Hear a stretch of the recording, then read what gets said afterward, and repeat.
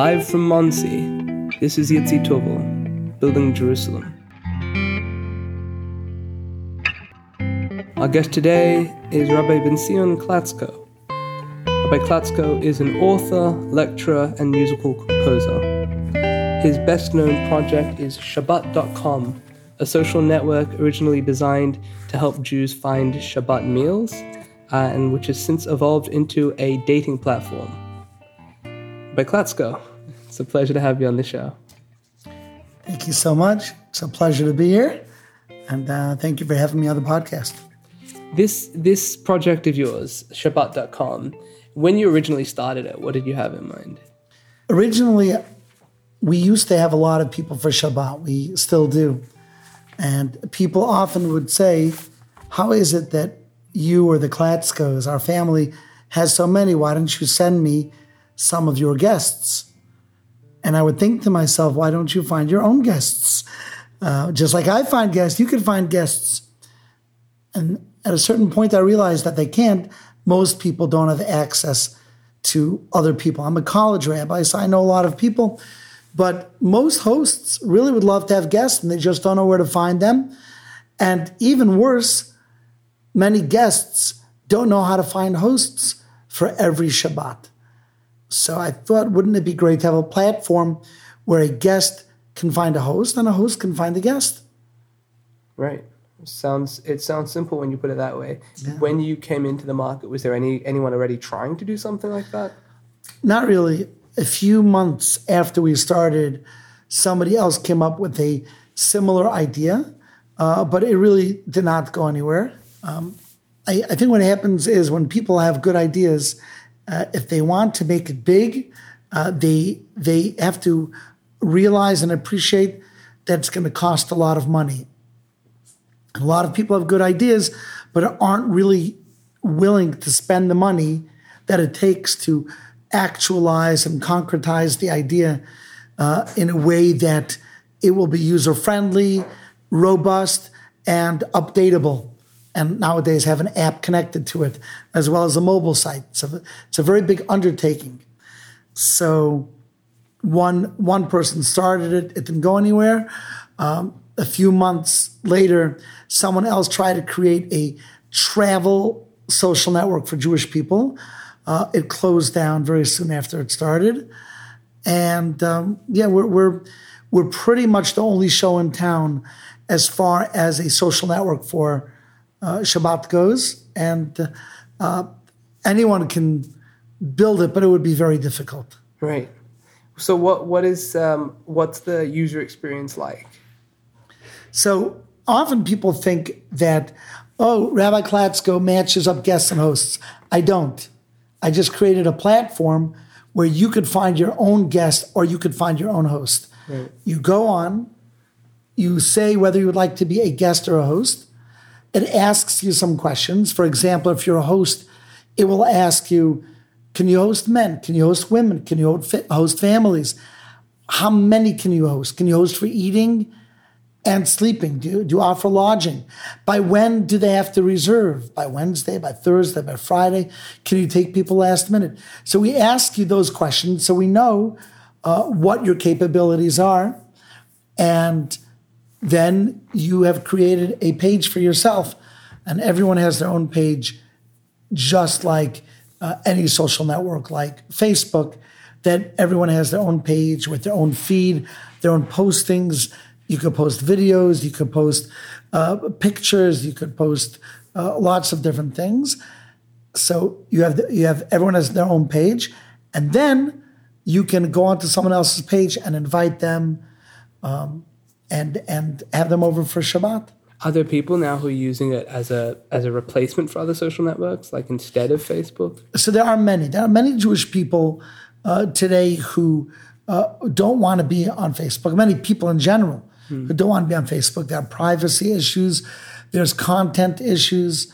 And what we're offering is more of a gated community where the community polices itself. If there's something inappropriate, anyone can flag any post, and the post gets removed until it's looked at. Oh, that's interesting. So Yeah. the flagging happens automatically and then has to be manually switched off. Right. Okay. So it's there's more of a tendency towards content management in this environment. Exactly. We don't pretend to be open source in a way that everything goes. Right. We are Jewish. We are God-fearing. If someone gets on the website and starts bashing God, we don't let them stick around. If they have questions, we would. But this is a positive Jewish site. Right. How did that evolve from place where people are finding Shabbos meals to a place where people are finding life partners? Well, at the heart of the way our site functions and thrives is that it's a social network. Meaning like this, a lot of people have ideas of creating online static databases. So you could create an online static database of guests and hosts. Mm-hmm. But if it's not social and interactive, if people aren't posting and liking and commenting, then it'll just be another tool that sits in your app folder on your phone, or you've logged into once or twice, but you'll never go back to it. Right. So we have to make it social. It is the social aspect that brings people back, which reminds them, hey, what are you doing for Shabbos? Or, hey, do you have any room at your table for someone else? And once it became social and people were interacting with each other and messaging, we realized that a lot of the guests are single, which makes a lot of sense. They're single people who are looking for places each week. And because of that, we started allowing people to meet each other and to date, to inquire about each one's dating availability. And we found it very successful. It is so successful that we have about 6 engagements every month. Wow, mazel tov. Thank you. So it's a very successful way of matching people together. You earn your way into Olam Haba again every 2 weeks. Yeah, right? We did 2 last week. We're very excited, Baruch Hashem. And so when you said allowing people to meet, there was, the function obviously, to the extent that it was a social network already, people could message each other, I assume. What was added with the dating function? What was the additional code there? So what was added was a dating page where you could filter prospects by different criteria. Yeah. And what was also added was a dating profile where people who are available for dating can add an extra page to their profile where they answer dating questions and you could see what a person is looking for. And we also have, and it's being upgraded, being able to connect to other parties, like to play a matchmaker on the website and to say, hey, I know him, I know her, let's put them together, let's send them the resume. And normally they may not know that they each know you. And this way you're putting them together. So it's very effective in allowing people to do deeper research into each other and meet that way. Right. I would also say one more thing. If we didn't advertise ourselves as a dating network, then messaging not on a dating network for dating is somewhat awkward. Mm. But when you come on the site, you know you're on a dating network, and even the messaging is allowed to be more of a dating kind of messaging. Right. Yeah, I really hear that. Just as soon as you've made it explicit on the site that that's what some people are here to do, right, then it's a lot more permitted. Shabbat.com is obviously your most well-known program, but it's not by a long shot your only program. Originally, though, like as a young man, you worked as a community rabbi. That was your staple. What changed? So I was a community rabbi as well as a teacher in different schools until the age of 30. When I was 30 years old, my younger brother, named Rabbi Benzion Klatzko, passed away in his sleep suddenly. He was 28 years old, and he lived in Johannesburg in South Africa. And through his passing, through the 7 days of mourning, I really began to think about my life and what would be my reflection if something like that happened to me at that age. And I realized that even though I was a pulpit rabbi, both the community and my job description wasn't really allowing me to have the kind of effect. I wasn't making the kind of difference that I wanted to in the world. And I left the rabbinate and became a college rabbi. Now that may sound like the same thing, rabbi, but it's really quite different. A college rabbi is, you're much more in the trenches. You're reaching out to people. You're having them over for Shabbat. You're introducing them to Shabbat.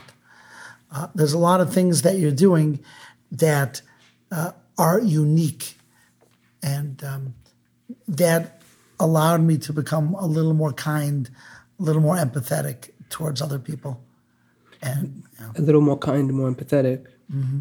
So let me see if I understand this right. As a pulpit rabbi, you're preaching to a community that are sort of already there because they want to be there because that's their shul. Whereas as a campus rabbi, you're often talking to people who aren't necessarily affiliated and don't necessarily know that they want to be affiliated. And it's your job to show them that Judaism is something worthwhile. Exactly. How does that build the kindness and the empathy for you? So a student is a very interesting breed. They're very different than established and responsible adults. It's when we transition in college, we transition from being self-centered children to adults that understand that the world doesn't revolve around them. And during that transitional time, there's a lot of inner turmoil, a lot of separation from one's parents, difficulty in the competition that the university breeds, confusion with their faith, and you really become the person that is like another parent to the student. They'll cry with you. They'll laugh with you. They'll ask you questions. They'll confide in you in ways that they wouldn't even confide in their parents. And it pushes the envelope of kindness because they are so young and they're really vulnerable. When we think of a university student, a freshman is only 18. 18 is such a kid. And they're going through life decisions and they're going through breakups in their relationships and rejection from fraternities and failure in different classes. And there's just a lot there, and they're away from home, many of them for the first time in their lives. And you just play that role, and it just teaches one to be a little more kind and thoughtful. Sure. And that was the start of a new way of living for you. It right. became... You were giving a talk, I believe, at the time on Jewish themes and Jewish thought in Hollywood movies. Right. So when I moved to UCLA, when I was 30 years old, I moved to UCLA to become that college rabbi. I thought it would be a good idea. There were a few people in Hollywood who were very involved, and they were looking for a young rabbi. Their rabbis were in general older and somewhat disconnected. And I was a young rabbi, didn't want anything from them. And they felt connected to me. And it was really an amazing way to influence many people through Hollywood and through the media. As a matter of fact, just this afternoon, I teamed up with the writer and director of the show Friends to work on a certain student that needs the push. So we're going to tag team together. Like we're connecting with these kind of people in Hollywood was very beneficial to the public at large, to these very influential people. And also it allowed me to play Let's Make a Deal with my students, where the student would want a job in Hollywood and Sony and Disney and Warner Brothers. And I would say, look, I'm your rabbi. I want something also. you go to Israel, you learn about your Judaism, you learn some Torah for a few months, and I'll get you a job in Hollywood. So I would keep my word, and they would go and study. And of course, very often I would hope that they wouldn't run back to Hollywood, but they would stay and learn more. They'd study more. Once they've had the taste for it, maybe they want that more than they want singing. Right. Wow. When you say you didn't want anything from them, you mean in terms of the students you were ministering to? In terms of the Hollywood people. Right. Yeah, Hollywood people, especially famous people, they all have a mindset which is not entirely incorrect, that anyone who befriends them wants something from them. Right. It's a rub off of their fame, their money, their connections. I would just come and give them a talk once a month. Right. And I was the friendly rabbi. So that worked. Fair. Who were you speaking to at the time? When you say you give a talk once a month? You mean names? No, I mean like, you can name drop if you like, but I mean in terms of, was it students? Was it people in the industry? Was it a mix? It was mainly students, but once a month I would do people in the industry. Oh, okay. So the once a month one was for people who are already working in Hollywood. Right. Wow. Okay. So therefore, you knew both worlds. Right. Okay. And that was the start of your own musical ventures. No, I actually began music when I was a rabbi, still in my 20s. Interesting story. I made a CD that really should have been an amazing project. The people on the CD were some of the top singers in the Jewish world. And when I moved to California, we were near the end of the project and it just never got completed. And it was recorded analog, not digital. And it was 20 plus years ago. And I didn't have the recordings. I didn't have the tracks. And it was gone. A lot of work, vocals and instruments and compositions. And a few months ago, I bumped into the arranger and I said I really feel bad I didn't finish that project. It would be amazing to finish it. Do you perhaps have any of those tracks still from those analog days? And he said, yeah, I have them on WhatsApp now. And he just WhatsApped them to me on the spot. And now we're releasing that. But since then, I worked with other musicians. I've composed. I've run musicals. So music is a passion of mine. And it's a passion of my entire family. My kids all play or compose music. I actually, just before we started recording here, you were showing me some of the videos. The one I just saw, this was the 25-year-old track that's just been released. Was it Chazak Yimale? Chazak Yimale. Yeah. Chazak Yimale, his strength will fill? Chazak means God. Chazak, strong one. Yimale should fulfill Mishalosenu, our request. Strong one, fulfill our request. Amitz, mighty one, Yasa Bakashasenu, do our prayer. What we are asking for, please do. Fantastic. Yeah. So this track, I just heard it before, as I can say for the listeners here, it's aged extraordinarily well. Like you play this because it just got uploaded to YouTube a couple of weeks ago. A couple of days ago. Friday, ago. Thursday night, Friday. Yeah. And I was, if people want to look it up, what's the search term? Chazak Yimale. Actually, they could look up the name Ari Davis official video. Ari Davis, ARIDAVIS. Right. Ari Davis official video. He made it 20 plus years ago with me, and this morning I messaged him and I said, I have something to tell you. He was in the car. He called me back and he said, what? He said, remember that recording we made 20 plus years ago? I said, I finally finished it and it's uploaded. So he listened to it. He was very excited. Fantastic. And the music video is current, the music cosmic video stuff. You just made that? Yeah, I just did that on also Thursday night. Fantastic. Yeah. That's good stuff. So you've done that and your children are all musicians. Right. I saw a clip before of them playing a Havdalah service here. Right. So you have like big production Shabbat here yourself. Right. You don't just talk the Shabbat talk, you walk the Shabbat walk. We love Shabbat. Shabbat is Makor HaBracha. It's a source of all blessing that exists. Any blessing that we're looking for. You want peace? Shabbat is the answer. You want to find love? Shabbat is the answer. You want to find meaning? Shabbat is the answer. You want to understand your family? Shabbat is the answer. It is the answer to everything that we've been looking for, which is why Shabbat is the cornerstone of Judaism. Shabbat is one of the 10 commandments. Shabbat is the crown jewel. And out of all the mitzvot, it's the crown jewel. It's not keeping Shabbat is considered very severe, and keeping Shabbat is an indication that the person is somebody who really wants to connect. So, yeah. Well, it's interesting you say that you list all these things and you say Shabbat is the answer.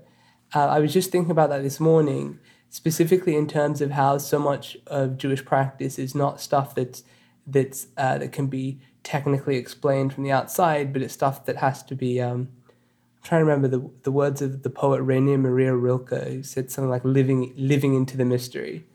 And so I was thinking for Shabbat specifically, you can't tell someone what keeping Shabbat will do for them because you don't know and they don't know. And it's only once you switch off all sorts of distractions and say, for the next day, I'm not doing anything else, that other stuff can show up. Exactly. To do a Shabbat right, you need to be in a community or in an environment where others are doing it. The environment has to be one of joy, where Shabbat is a passion, and no holes are barred. Nothing is withheld. And that's what Shabbat is. Shabbat is, we call it in Hebrew, we call it shefa. It's abundance. Abundance of food, abundance of singing, abundance of bonding. In our home on Friday night, after our large meal at the house, I say goodbye to the guests, and all of the children go upstairs and they sit on my bed, and we bond for hours. We sit and we talk and we play games every Friday night. Wow. So they know Shabbat is that also. That's fantastic. Yeah. Was it always like this for you? Was it always such a passion, or was that something you cultivated? I'm sure it was cultivated a lot. Yeah. It helps to have your own circumstance, your own table, where you call the shots, so your passion and your vision can be actualized. But I've certainly loved Shabbat since I was young. Was it a passion? It's like anything else. It grows into a passion if you invest. So I've invested a lot, and our whole home is built for Shabbat. I'm really getting that impression. If I can paint a picture for the listener, I'm sitting right now in Rabbi Benzion Klatzko's dining room, which I guess could be accurately termed his Shabbat Great Hall. It's got a giant table through the middle with about 12 chairs on each side. No, actually, the table opens up. See, it splits, and this table holds 62. This table holds 62 people. 7, 7, 7, 7, 2, 2, and then the inside 7, 7, 7, 7, and then the ends 2, 2, 2, 2. Wow. Holds 62 people. So 62 people. This one, the table is small. It looks like this. Oh, okay. This is the shrunken form. This is the shrunken thing. So right now in the shrunken form, it looks like some, I don't know, like a boardroom, something like that. 28, 30. Now it holds 32. In the small form, it's 32. When you enlarge it, you can sit in the insides as well. Right. Because it's actually 4 tables stuck together. Right. It's built as one table, but each quadrant has its own 4 legs. So usually we would have one long tablecloth, so you wouldn't even realize it's 4 tables. Mm-hmm. But if you look at the edges, we custom made it. See how the edge is rounded? Yep. And this edge is rounded. This edge is not round. Ah, so that's really It really is one long table with only 4 round corners at the end. Fair. But then when you split it, you get extra tables. You split it, right. So it is one long table that splits off like Transformer style into 4 tables. Exactly. And then I want to try and get some of this room across. This room is visible in your videos, your dollar videos and so on. So I guess people could check it on your YouTube for a more accurate description. Right. But there are large windows across the outside with these beautiful drapings. The art on the walls is magnificent. I think that's a painting of the splitting of the sea. Right. There are the 4 children of the Pesach Seder rendered as a quadtic, as 4 different portraits lined up. And there are a couple of old Hasidim playing chess on this wall. And always an excellent subject for a painting. And in the far corner, there's a gorgeous stand full of Talmud Bavlis, and everything is chandeliers up top side, a bimah with the charoset of the Ramachal, and hanging between here and the kitchen is the curtain that was once on the tomb of Rabbi Meir Baal Hanes. Right. So everything in this room is just it feels like the fulfillment of what you were saying before when you said it helps when you want to be joyful on Shabbat. It helps to have somewhere where you can live that vision out. Exactly. You have to have a vision of what you want, and then you can make that happen. This is the ark. There's 2 Torahs in there. Where? There. In this? Yeah. What? There are 2 Torahs in here? Yeah. How? You could open it. So there are 2 Torahs here, and this is your shul. This is a shul. The name of the shul, we call it Kehilas Gabriel Chai. Gabriel is alive. Gabriel was my brother who has passed on to a longer life in the next world. So, what's his Hebrew name? Gabriel Eliyahu. Gabriel Eliyahu Ben Naftali Yosef Halevi. Gabriel Eliyahu Ben Naftali Yosef Halevi, Elias Neshama. Elias Neshama. So we remember him, and this shul is a shul of great celebration. So every Friday night, there's singing, there's dancing, it's a Kalbach Minyan, just kids sitting on parents' shoulders, just unbridled joy. Shabbos morning, also beautiful singing, hollering. There's a big kiddush here every after Shachris or after Musaf, where each Shabbos we serve different kinds of cheesecake and tequila and herring, and everyone just whoops it up over here, and it's the funnest thing. Shabbos over here is very fun, and we could fill up hundreds of people here. So we started trying to make a rotation, because once people come once, they try to come every week. Right. So we make a rotation. So if you'd like to see what a Shabbat looks like in Monsey, New York by the Klatzkos, you can go on to Shabbat.com and join us. Just look up the name Klatzko. My first name is Benzion. Or you can go on to my Facebook. It's really easy. You don't even have to remember my name or know how to spell it. All you got to do is go to Facebook.com/Shabbat. Good. And that will give you my page. I'm really glad you got that URL. I got that URL. It's a prime real estate, but if anyone deserves it, you do. And let me ask you this. This is sort of a bit just based on something you said before. But you mentioned that if someone wants to do Shabbat right, they have to do it in a community with other people who are doing Shabbat. Which, that's very clear. And then you also mentioned that they have to be doing it joyfully. Right. So this is something that I feel like some people talk about it, some people don't talk about it so much. Where's that idea that Shabbat has to be joyful? Where does that come from for you? Well, it comes from Lechadodi. Yasi Salayich Elokayich Kimsas Chasan Al Kala.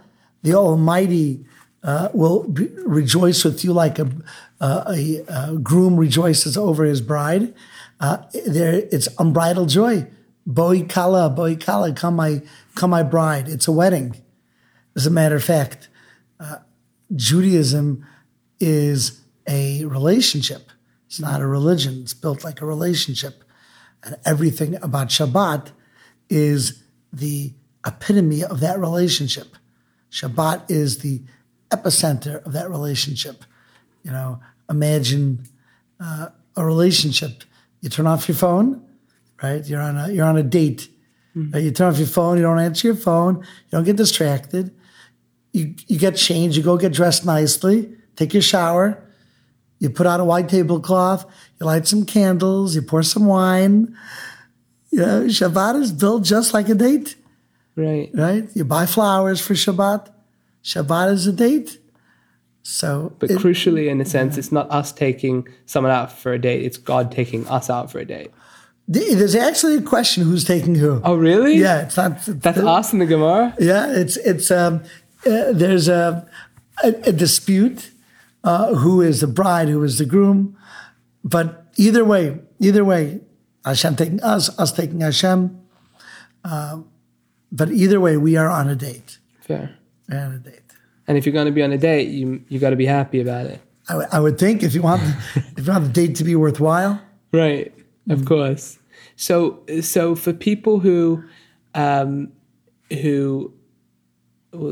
kind of two questions at once, but for people who haven't experienced a Shabbat, and they might walk into somewhere where they don't get that, they don't feel that joy, what would you recommend for someone who wants to experience a Shabbat that is joyful and who might not have access to your wonderful Muncie table? You could do research.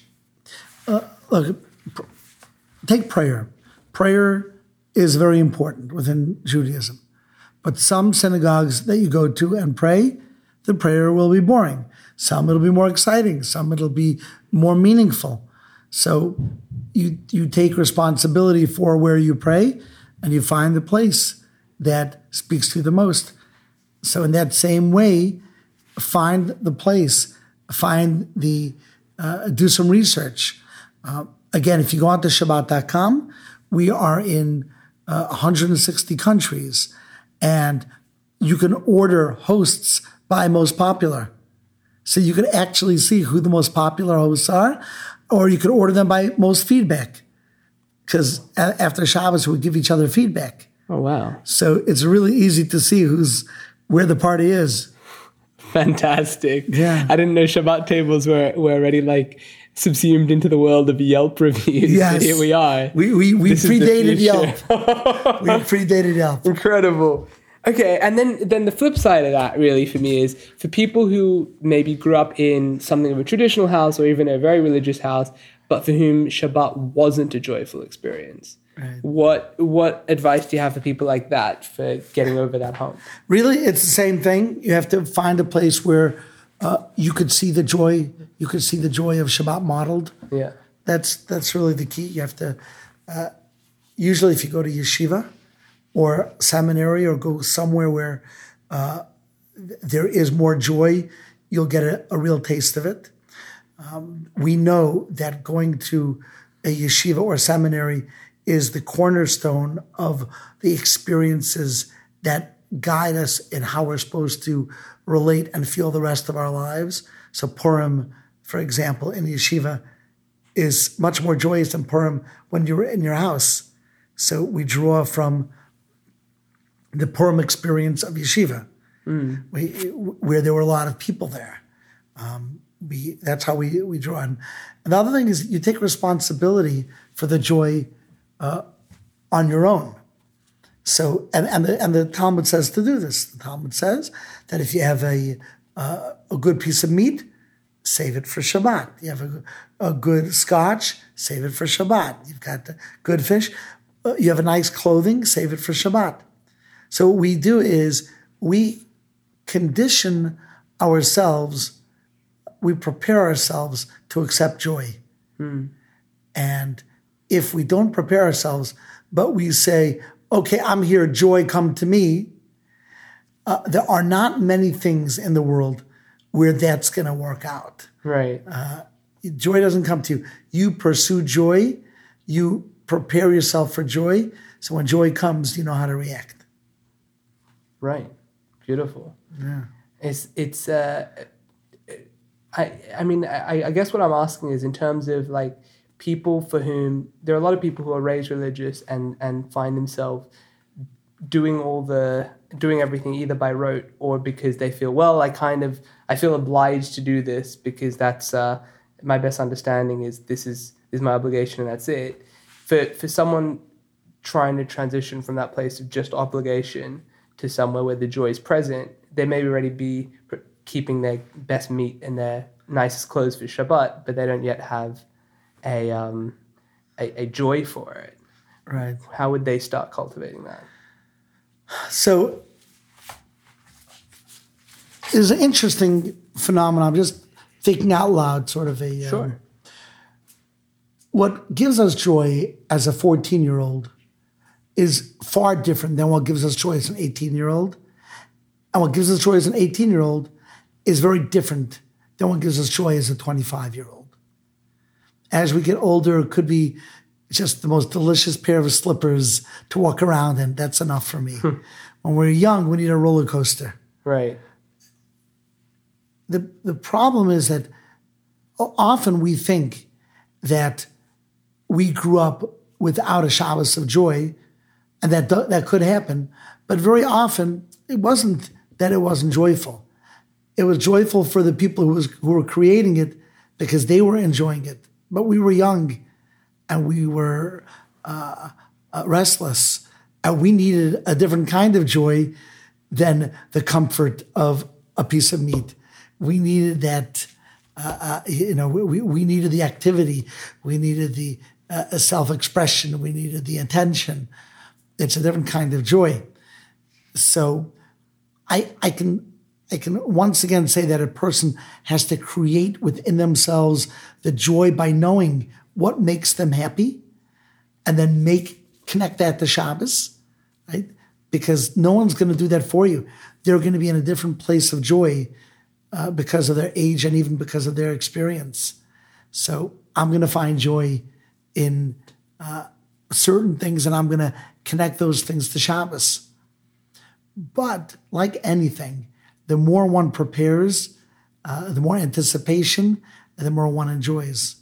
So I would say if a person grew up more religious, but they feel like, oh no, I didn't feel it, the reality is your parents were actually feeling it. They were enjoying it immensely. It just wasn't the joy for an 8-year-old. It was the joy for a 34-year-old or a 40-year-old. It's a different kind of joy. Now, if you're a parent, you have to be cognizant of that and try to find the kind of joy that your kids like as well as the joy that you like. That's the balancing act. Right. How do you try and play out that balancing act? I try to get into my kids' minds. The kids, they get up and they sing in front of everyone. And like I mentioned before, after the meal, we play games together. We buy them what's called Shabbos Nash or Shabbos treats.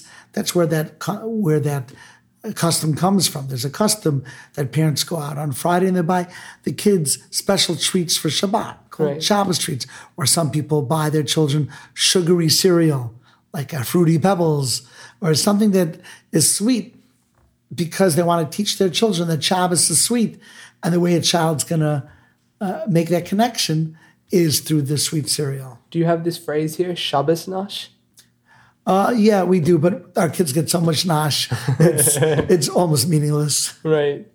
So that's the phrase we use back home, Shabbos Nash. Yeah. But so attempting to give them things on their level that will be joyful for them, while at the same time maintaining the maybe slower paced joy for the adults. Right. Did you, sort of off topic, but did you by any chance catch the Super Bowl? Here and there. I mean, I was involved in the halftime. There was a Torah halftime show. What? There was a Torah halftime show for the Super Bowl? Yeah. So Shabbat.com was one of the sponsors, so we had to be streaming that. I caught a little bit of it. Wait, this I need to hear about. What was the Torah halftime show? It was put on by Chazak. Torah Anytime aired it, and it was during that break where 3 different speakers got up and they connected the game to yearning and Torah and growth. That's amazing. A lot of people watch that. Can we still get that on YouTube? Is that Yeah. You should be not on YouTube, but you can go on Torah Anytime and see it. Torah Anytime? In Torah Anytime, we'll have the link to these talks. That's it. And it's about the game of football in general, or that game in particular. One spoke in general, one spoke about that game in particular. Really? Because I'm remembering, the Baal Shem Tov says that everything a man sees needs to be a lesson in his service of the divine. And I remember just at the end of that game, there was a really beautiful moment. Spoilers for people who don't know yet somehow, but there's a really incredible moment where Tom Brady had just taken the sixth ring. He's now the undisputed best of all time, and he's standing there after with his daughter in his arm, and she's having the time of her life. She's loving the streamers, the fireworks displays, and everything, and she's so exuberant and so happy to be there, and her joy is just like beaming off her. And then some of the other while the commissioner's being interviewed by, they're doing their proper suits thing, in the background, the teammates like bringing the trophy over to her, and she's so surprised and wowed. And that's the real show, And then even when Brady himself was getting interviewed, it's like the really official formal thing. She keeps trying to cut in, and I feel like I commented to my friend, if I feel like he should just take the microphone and interview her, and he said, if he did that, no one would stop him. But it's the idea that that was really clear to me that the game the adults are playing, the game the kids are playing, are often two separate games, and there isn't really room for the kids' joy necessarily, and that which the parents think, oh, it's joyful for me and it's joyful for my peers. Right. That's very interesting. So getting the kids up to sing is useful. Getting candy, having them get up and speak. Essentially, any way you can showcase your children, you could put the spotlight on them, will make them feel good and will make them want to engage. So, and that works with everyone, but especially your children, to put the spotlight on them. Right. Beautiful. Yeah. I want to ask you about another project of yours, whymarryjewish.org. Sure. This is a project. I mean, it's pretty self-explanatory. Why it's important to marry Jewish, and it was a book as well. Right. Why did this project show up for you? What was so important about it? It's a passion of mine. I believe that the greatest kindness that you could do for your children is to give them two parents who are on the same page when it comes to. Can you say that? Say that line again. One of the greatest kindnesses that a parent can do for his or her children is to give them two parents who are on the same page. Oh, that's really potent. That's the case stated really cleanly. Thank you. One of the greatest kindnesses you can do for your child is to give them two parents who are on the same page. Right, and so from a Jewish point of view, that means two Jewish parents. Right. It almost never works when the non-Jewish parent says, I'll let you raise them Jewish. Because then that parent is an outsider. Right. And the child will sooner or later understand that. And the child will feel conflicted and will either resent the parent or resent the religion. Something is going to give. Wow. That's incredible. I feel like the case sounds like it should be really complex, multifaceted, but no, that's very direct. Yeah. So hang on, let me see if I got this right. If two parents have a kid and one of them's Jewish and the other one's like, just raise the kid Jewish, it's fine. Right. And the Jewish parent raises the kids Jewish, then the non-Jewish parent's the outsider at all the Jewish events. Exactly. All the Jewish everything. Right. And the more one understands about Judaism, the more one sees that Judaism plays a role in every life cycle event that exists. Sure. So, and those life cycle events are the key moments of childhood. So could you imagine? During the key moments, one parent is an outsider. That's awful. It doesn't work. So that's why on the website, Why Marry Jewish, I did not have any rabbis speak. I just had students speak. I wanted to hear from the students that I wish my parents had thought about it more. I wish they hadn't been so flippant about marrying out of the faith, saying, we'll figure it out. You didn't figure it out, and we didn't figure it out. So, wow. That's the case. It's incredible. Yeah. I kind of feel like on that particular issue, like I'm stunned by the simplicity of it. Was this something that you thought about, that was churning in you for a long time before you wrote about it? I mean, it still churns in me. I still deal with it on a daily basis. But it makes me genuinely sad when a Jewish person marries someone who's not Jewish. And not because the non-Jewish person is a bad person. They could be a much better person than the Jewish person. But it makes me sad because the heart and soul of spirituality and truth when it comes to the Creator is going to be ambiguous, and the children are going to leave feeling confused and empty and very often alone amongst their peers. Yeah. So. Whoa. Yeah, that's very intense stuff, man. Yeah. So sometimes I'll hear someone say, well, I can't find any Jewish guys that I like. And that bothers me so. You can't find anyone Jewish that you like. Yes, there aren't billions, there are millions. Nobody, it's, I don't like Jewish guys. It's like we ourselves are the worst racists.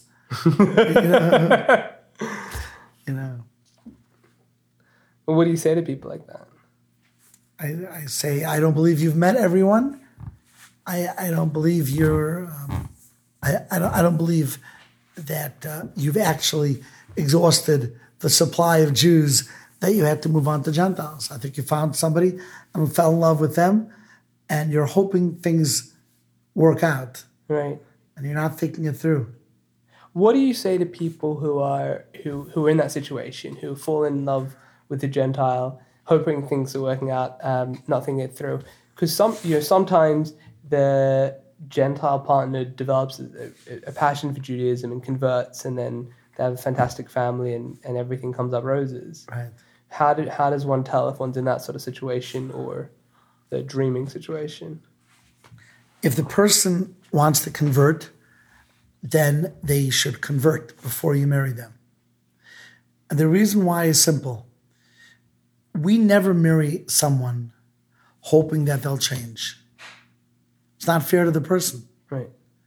If somebody's sloppy, I can't hope that they're going to be neat one day. You could hope, but you can't expect it. Right? You marry the person that you see in front of you, not the person that may one day be somebody else. If the person did not convert, and especially if they're not actively in the process, then you can't expect them to convert. You're marrying a non-Jew. What they do in the future is not in your hands. Right. So what do you say to someone who, I'm just picking a scenario here because I imagine this has come across your desk more than once. Someone who comes to you and says, Rabbi, I've been dating so-and-so for X months or even X years, and we're thinking about at some point in the future getting married and kind of interested in converting.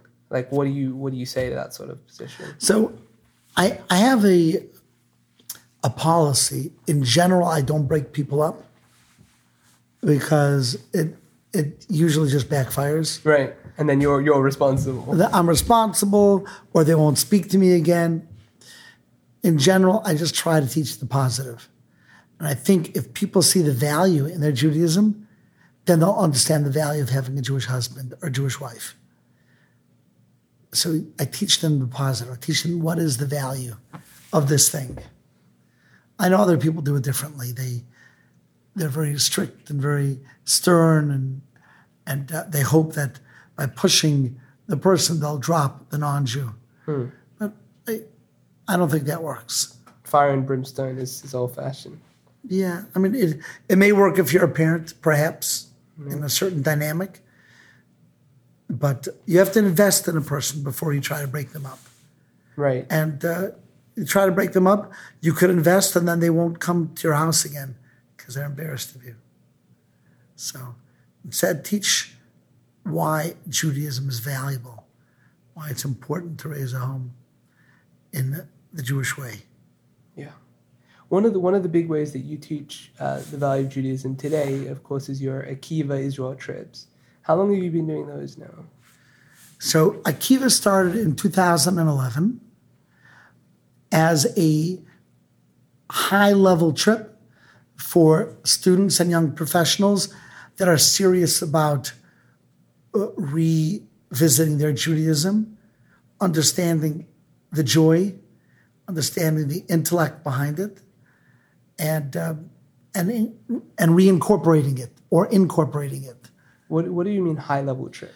Well, the students that we choose are character people who want to grow, who have really excelled in their own personal growth and want to learn more about Judaism, at the same time become assets to the Jewish people and to society. So, for example, New Year's, where most groups in Israel are partying and perhaps getting drunk at the stroke of midnight, our Akiva trip was out there doing random acts of kindness, going to orphanages and giving out presents, or the pediatric ward and visiting the children, or giving out food and socks to the homeless. That's what the Akiva trip is all about. It's a really special kind of student that gets on the Akiva trip. We had last year 900 applicants for about 35 slots. So we have the ability to be very picky, and we try to be. We try to find a really great group that would fit that criteria. It's a magical trip. There's no curfew at night. We don't babysit the group. If you're on the Akiva trip, it says a lot about you. And in Yerushalayim, when the Akiva trip walks down the street, people say, "Oh, Akiva's back." Really? Yes. They get off in all the restaurants if you're part of Akiva. It's a prestigious thing. It's like the Harvard of trips. So, the Harvard of Israel trips, eh? Yeah. Fantastic. And so this has been going on for a few years. Since 2011, you said? Since 2011. Beautiful. Why did you decide you wanted to have your own Israel trip, start taking people over? So I work for the donor, and I used to inspect trips for him. And the trips usually got a 75 to 80% positive rating, with certain things the students just didn't like. And after reading enough of the feedback forms and the surveys, I went to the donor and I said, I know what they do like and what they don't. If you'll give me a grant for the funding, I'll put on the perfect trip. It wasn't perfect the first time, but we got it very quickly. And today Akiva has a tremendous reputation. Beautiful. Beautiful. Can you share with us a couple of your secret sauce ingredients? That's a really good question. There's a lot. On the Akiva trip, we do put the spotlight on every person multiple times. So nobody has the ability to shrink into the background, to the corners. We want you to shine. Everyone on Akiva shines. The Akiva trip has musicians, very high-level musicians, that join us for the entire trip. So the trip is known as a very, very musical trip. We dance down the streets. The music is a very big part of Akiva. On the Akiva trip, we respect your intellect. So the time that you give us to speak with you will give you very high-level classes from the top people in their fields.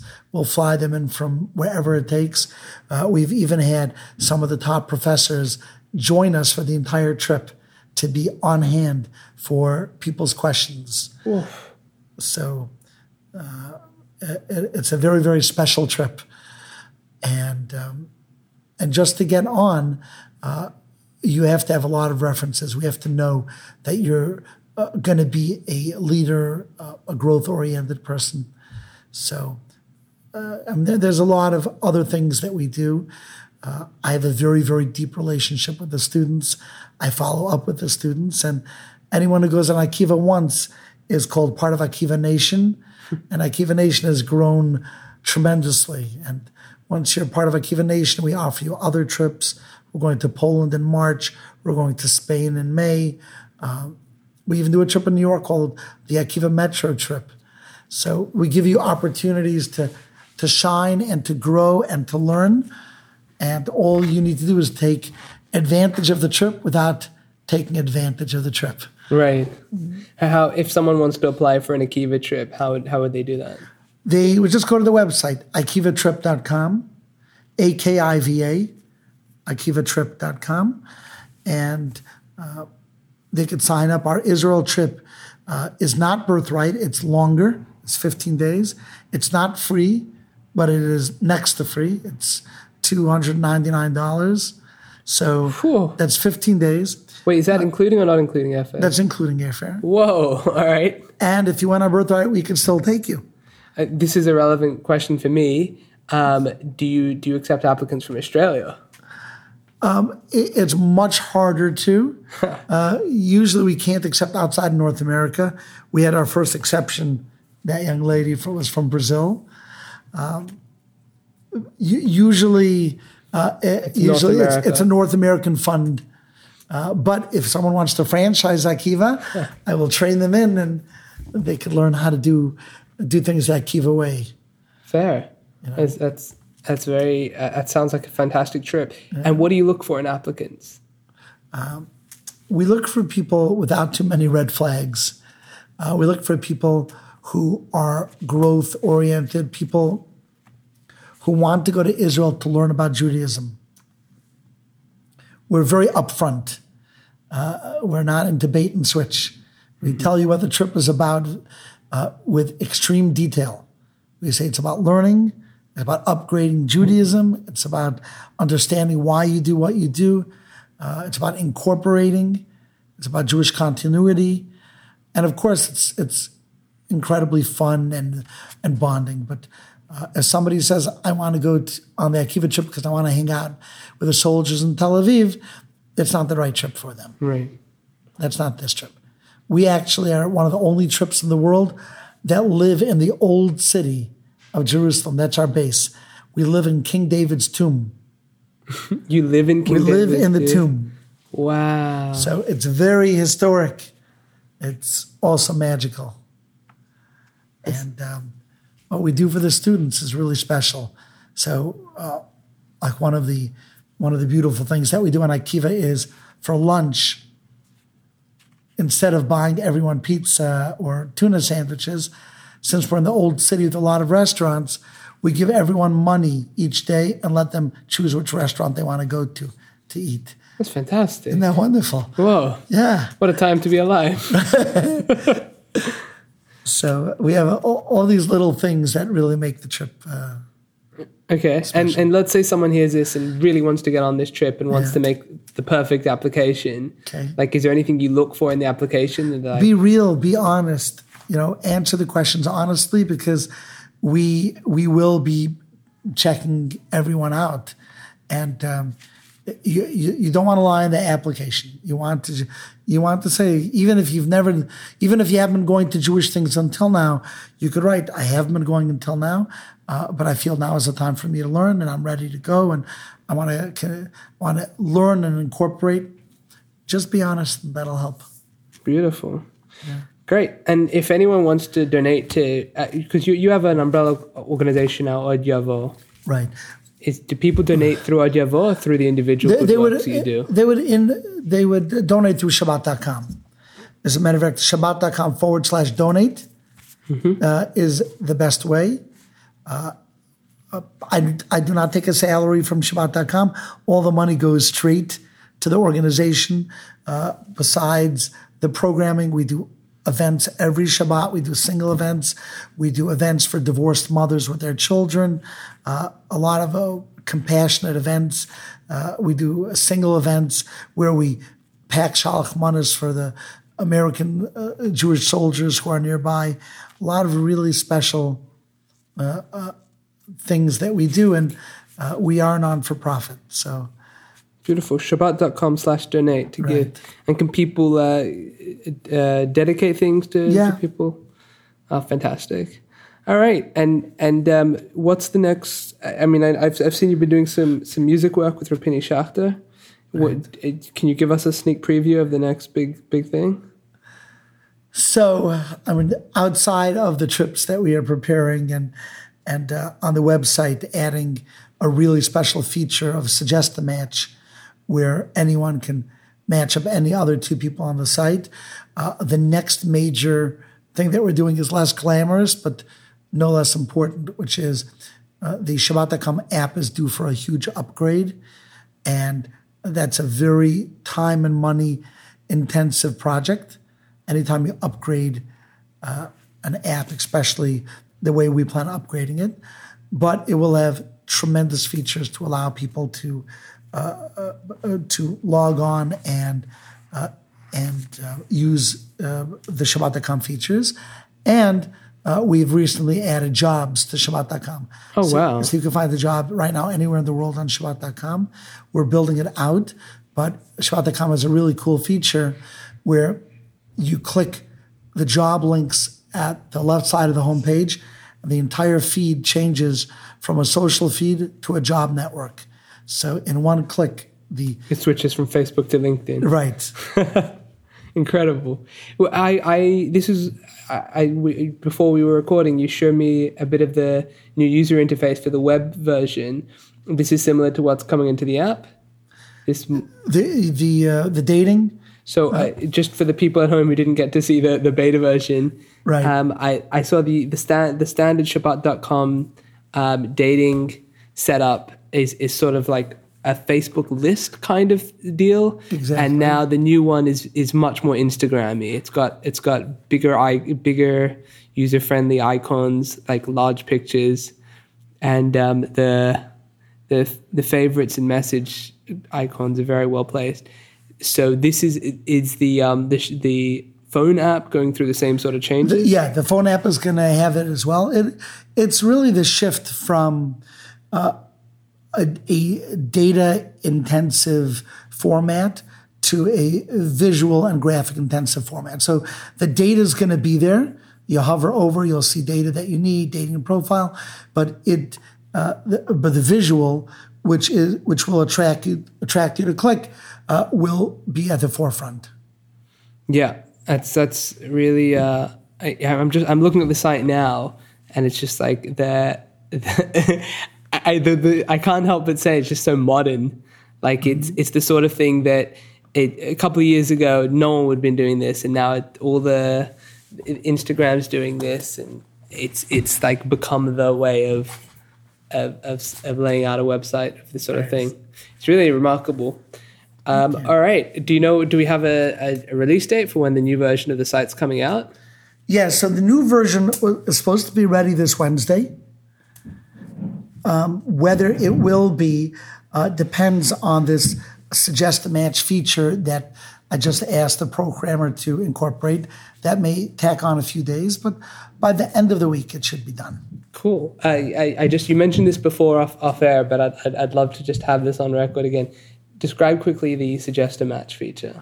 Yes, the Suggest a Match will be a page where with all of the dating candidates in two rows, one on the right, one on the left. The right will be male, the left will be female, and there'll be a filter. So you can filter what kind of person you're looking for. That will shuffle the list. And then if you see two people, one on the right, one on the left, who you'd like to put together, we have drag and drop. You just click on either the male or female and drop them over the image of the other gender, and it will generate a Suggest a Match with you as the matchmaker. I gotta say, I haven't had a chance to play around with this feature, but it sounds so fun to just sit there and filter, drag drop. Right. I can see a lot of a lot of armchair shadchanim having a lot of good times with that one. Exactly. Azoi, well, I feel like I could speak to you all evening, but we are just about out of time here. Thank you very much. Benzion Klatzko. What's your vision for all of this for the next few years? I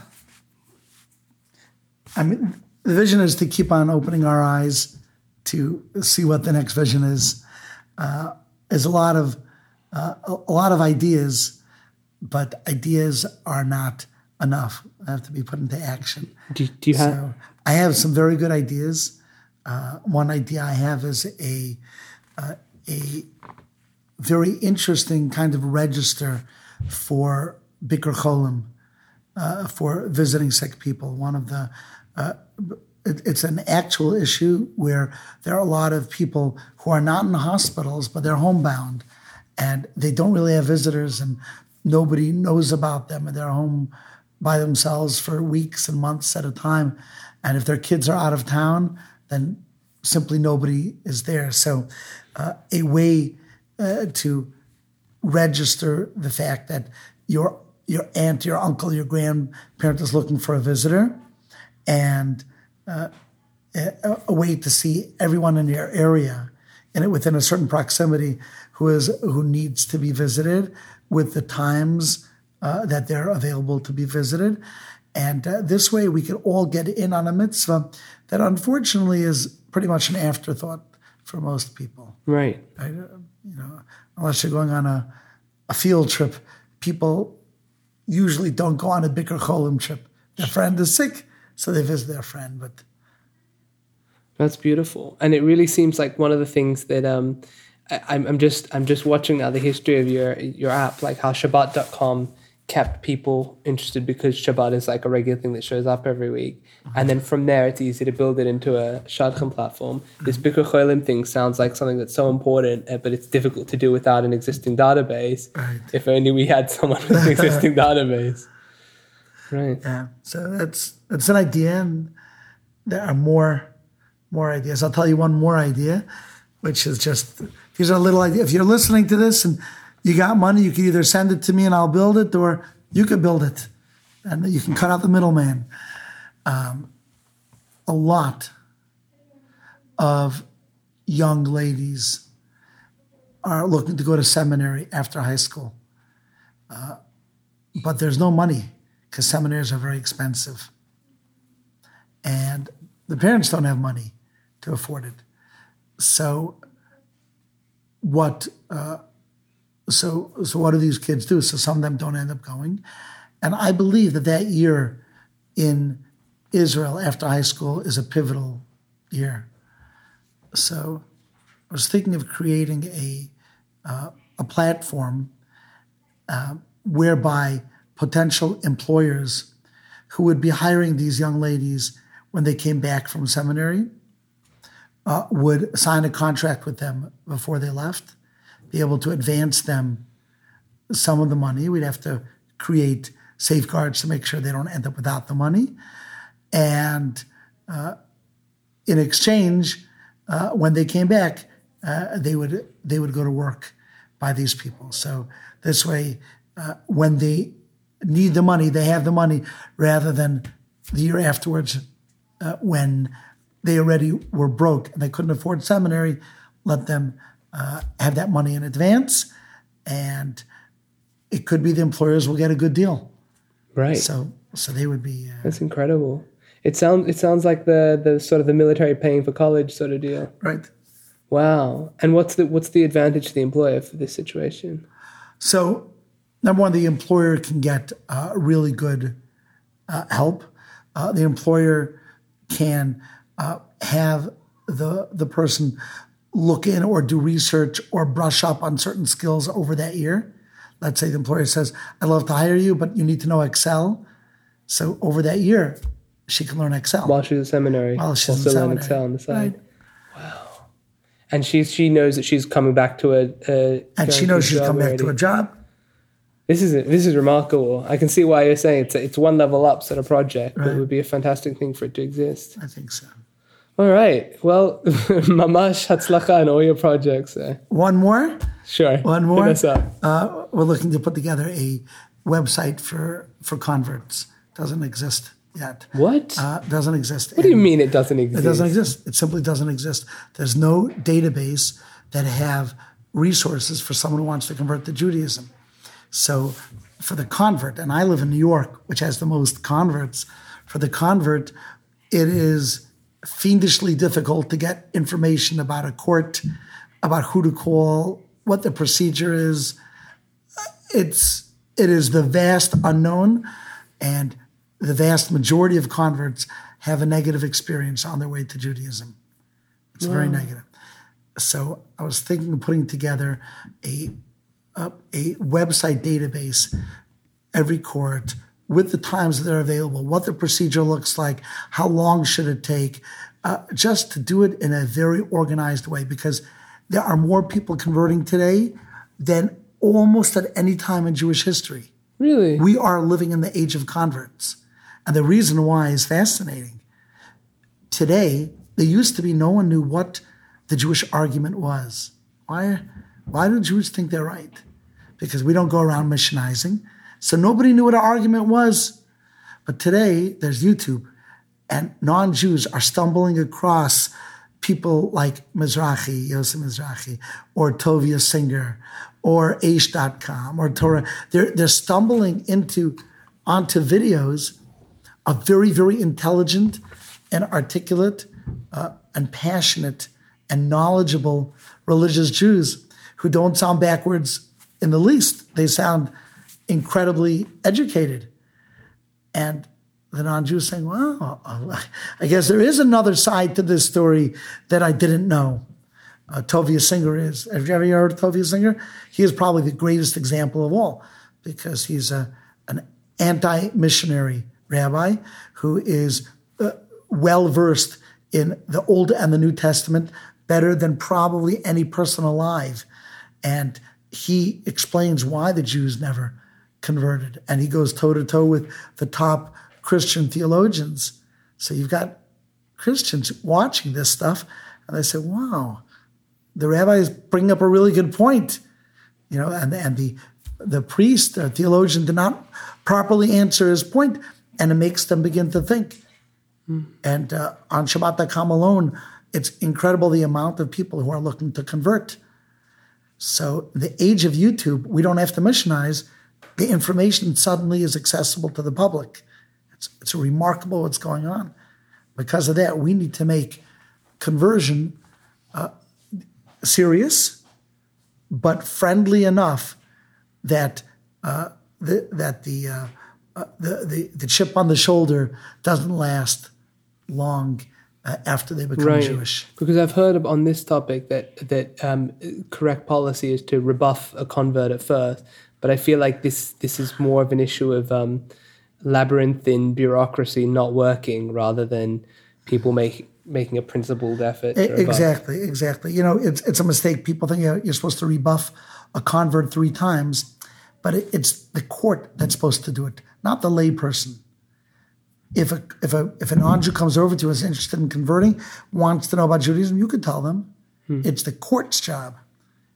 And the court has to be friendly. Of course, the court is concerned that someone's going to convert and then go back, and then we're going to have all these people who have a questionable conversion because we question their sincerity when they originally converted. So you have to find that balance. But you have to find that balance. So that's another project I have in my mind. Incredible. Okay? So if you want to join me in any of these, each one of these are like game-changing ideas. Fair enough. I'll keep them in mind. And perhaps I'll have you on the show another time to hear about the next set. We'll see. All right. Okay. Klatzko, thank you so much for coming on. You're welcome. Hatzlacha ubracha. Amen. Thank you.